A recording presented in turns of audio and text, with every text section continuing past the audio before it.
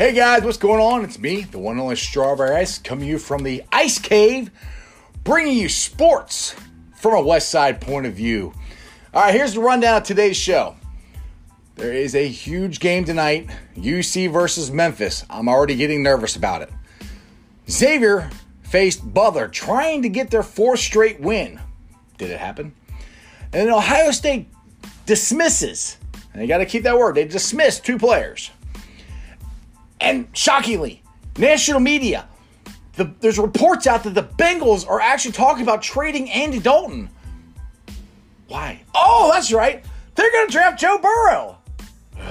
And then the Astros apologized today. If you saw it, I got some of it posted on my Facebook page, Sports with Strawberry Ice. It's pathetic. All right, let's get into it. Like I said, I'm already getting nervous. Bearcats versus Memphis tonight. 7 o'clock ESPN.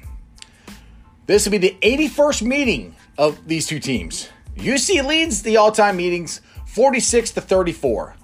Now, last time Memphis got us, they beat us 60-49 at Memphis. Now, tonight is at Fifth Third.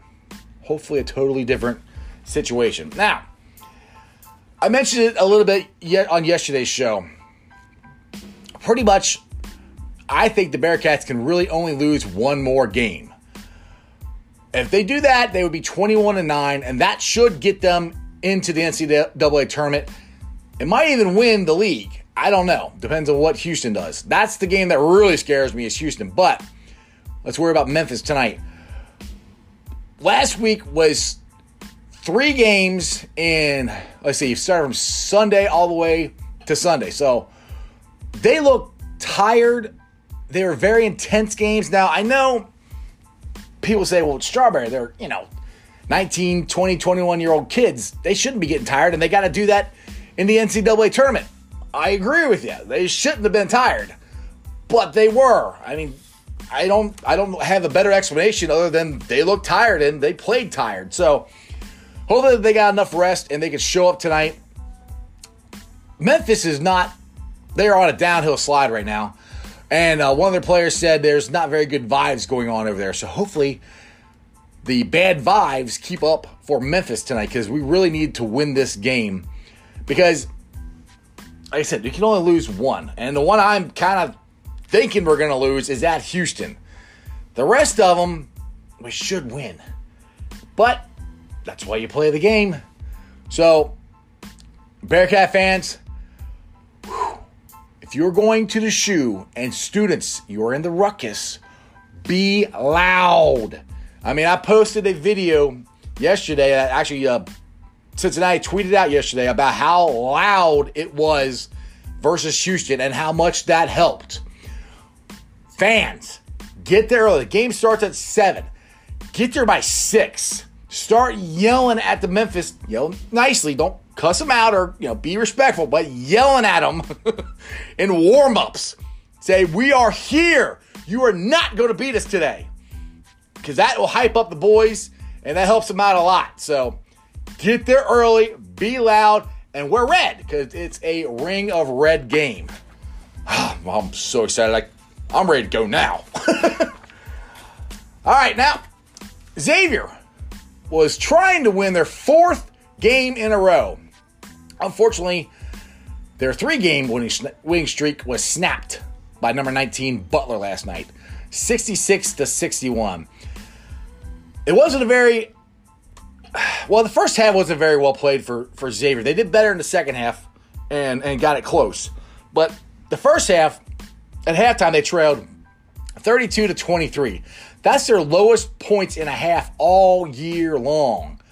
That's really hard to win when you only score 23 and a half.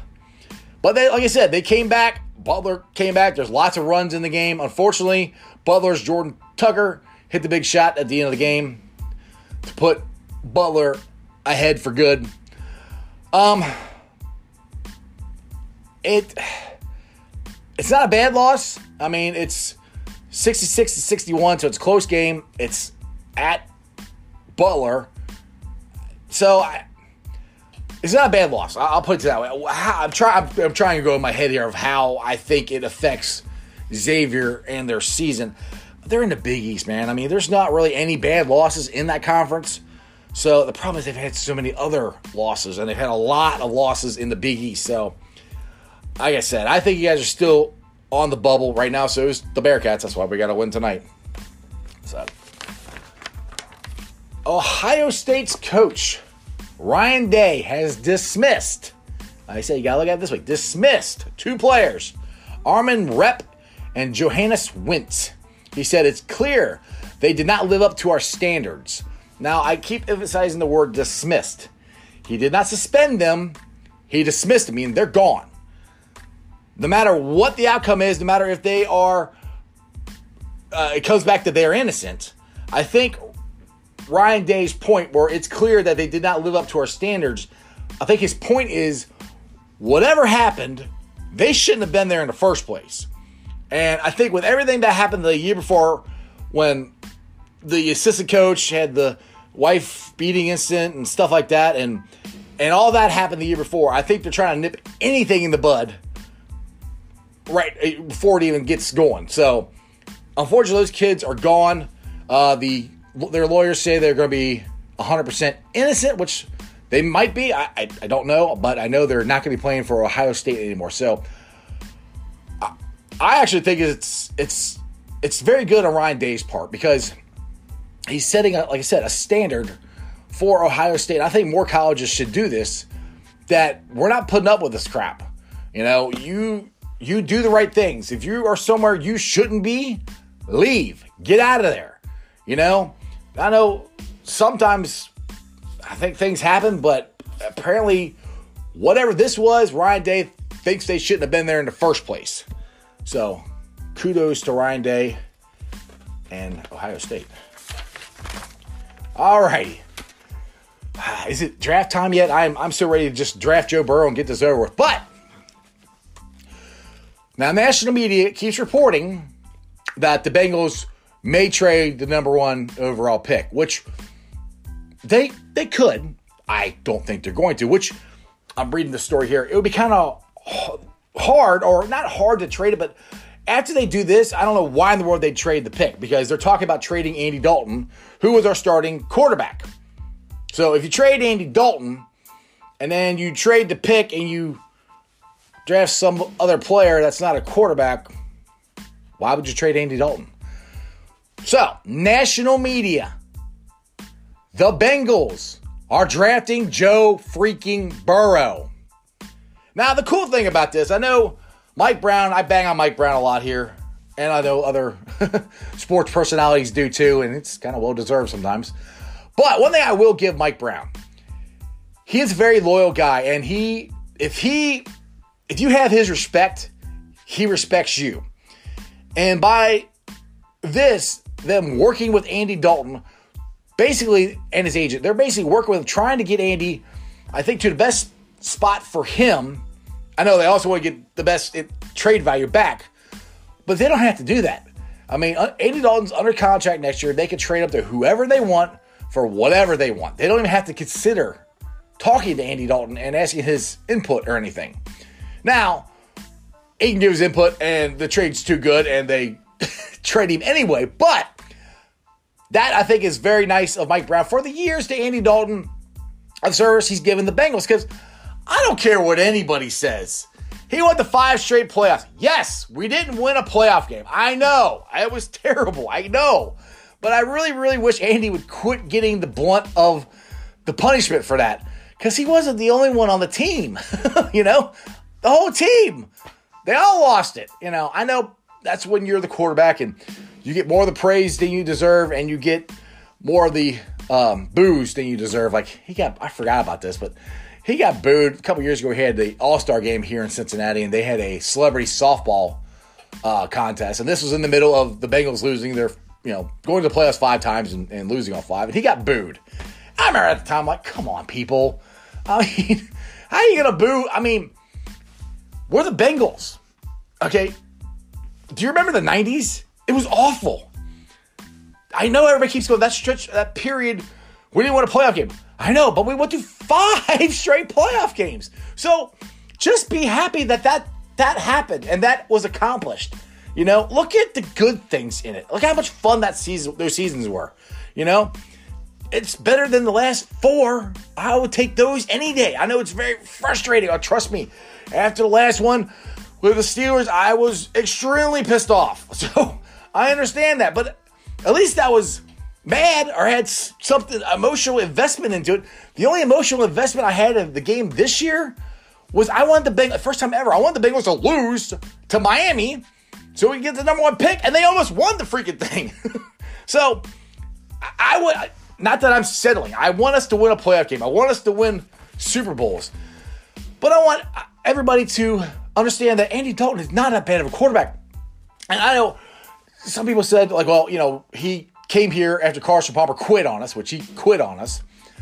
And Carson Palmer was a better, you know, quarterback. Well, was he really?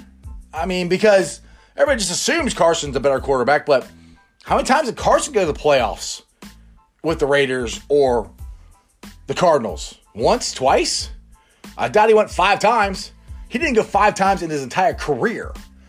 So is Carson Palmer really that much of a better quarterback than Andy Dalton? I mean, yes, Andy Dalton is flawed. Dude, don't get me wrong. I'm not saying he's a great quarterback. I want to get rid of him. I want Joe Burrow. I'm just saying, I think after Andy leaves, it's going to be like, I posted this the other day. I think this blog belongs to the Reds, posted this and said, which is the best 44 Reds of all time? And they had Adam Dunn, Chris Leak, and Eric Davis. And I said, obviously, Eric Davis. Now, if you remember back in the 80s and early 90s, Eric Davis in 1987 was probably the best player in baseball, okay? And then he got injured. And this is right after he signed his big contract, which back then was a huge contract. I think it was like $3 million over the whole contract. It wasn't $3 million a year. However many years it was, I think it was $3 million over the whole contract. Anyway, he got injured. And he got injured. So he never got back to the way he was in 1987. And he got booed. And he got booed. And he got booed. And people were so mad at him. You're making all this money. And you're not doing anything. Andy Dalton, you're making all this money. You can't win a playoff game. Ken Griffey Jr., you're making all this money. And we can't go anywhere. Okay, Ken Griffey Jr. was not his fault. He deferred the money. Carl Linder's the one that didn't do it. Anyway, I'm just saying, Andy Dalton, I think in my mind, he's going to be more remembered better after he's gone. Because people love Eric Davis now. Ken Griffey Jr. is still kind of iffy. But people love Eric Davis. And I think that's the way people are going to feel about Andy Dalton 10, 15, 20 years from now. You know, they're going to be like, you know what? He really wasn't that bad of a quarterback, and he's a really nice guy. Because I really, honestly think he's a great guy. So anyway, as always, the Ice Cave and Sports with Strawberry Ice is brought to you by T Properties, quality housing for quality people. Check out their website at www.tpropertiesllc.com for all your rental property management needs and your rental needs. All right, now, the story, I know, I probably the last 2 weeks, I've talked about this more than anything else because it won't go away because Rob Manfred is a clown. He won't do anything about it. All right, the Houston Astros came out and publicly apologized, which was a freaking joke. Oh, their owner alone. CBS Sports put this out on Twitter, and I got it on the Facebook page, and I tweeted it out, Sports with Strawberry Ice. So go check it out. You can watch it for yourself. Okay, first, he said that the cheating did not impact the game. Then, according to CBS Sports, 55 seconds later, he goes, oh, yeah, it did probably impact the game. What? You don't. Okay, first of all, you're the guy that won the meeting, okay? So you want to get everybody's story straight of what you're going to say, and you screwed it up in 55 seconds? Okay, first of all, yes, it most likely impacted the game.